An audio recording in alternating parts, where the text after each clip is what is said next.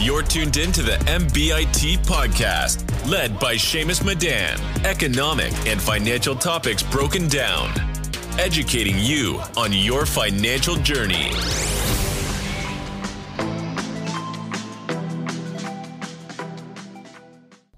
Hey everybody, welcome to the MBIT podcast, in which we discuss personal finance, investing, and technology. Today we whipped up a wonderful episode for you guys discussing NFTs, the future of the industry, and Veefriends. And to do that, we have a very special guest, Andy Krainak, the president of Veefriends. How are you doing today, Andy? I'm doing well. Thank you for having us. I'm excited to be with you.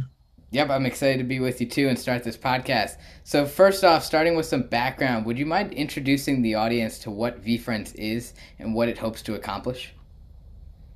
Yeah, Veefriends is an NFT company rooted in the intellectual property of 268 characters. Those characters are built around traits and qualities that Gary Vaynerchuk, notable CEO and entrepreneur, admires and that he believes are the foundation of why he's successful, and hopes to build these characters and those traits over the next 40 years.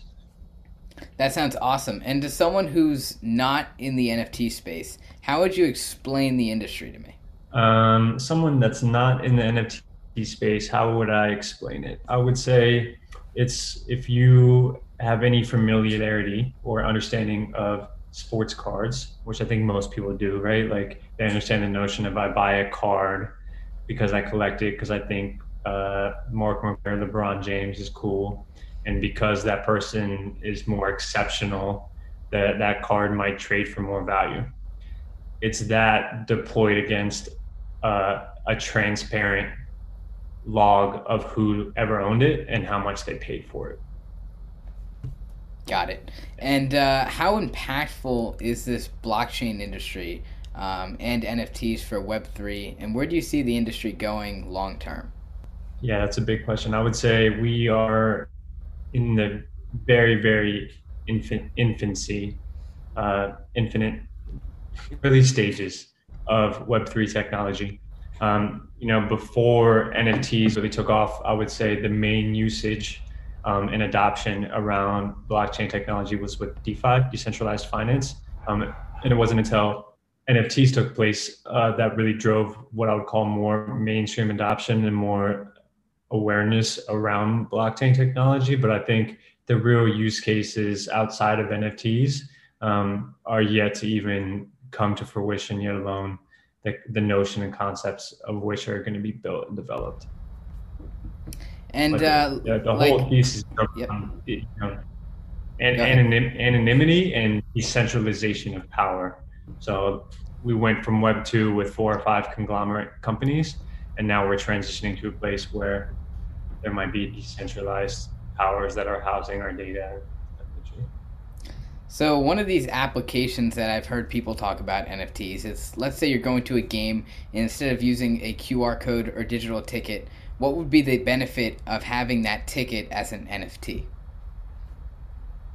You can keep it and sell it and trade it forever. Like if I go to a New York Knicks game tonight and say it goes into triple overtime, and the ticket that I went to that Knicks game with was an NFT, I might be able to resell that NFT to a big Knicks fan for a couple $100 because that game now lives in Knicks lore because it was a triple overtime game winner. The ease and discoverability and notoriety of owning that ticket NFT doesn't exist yet in the lens that if it was just a physical item. And when we're observing the NFT industry as a whole, we see how NFTs are getting really popular. For example, OpenSea's trading volume is more than $10 billion in 2021 alone. With all of this hype, we also see many people creating NFT collections with the intention of making a quick buck.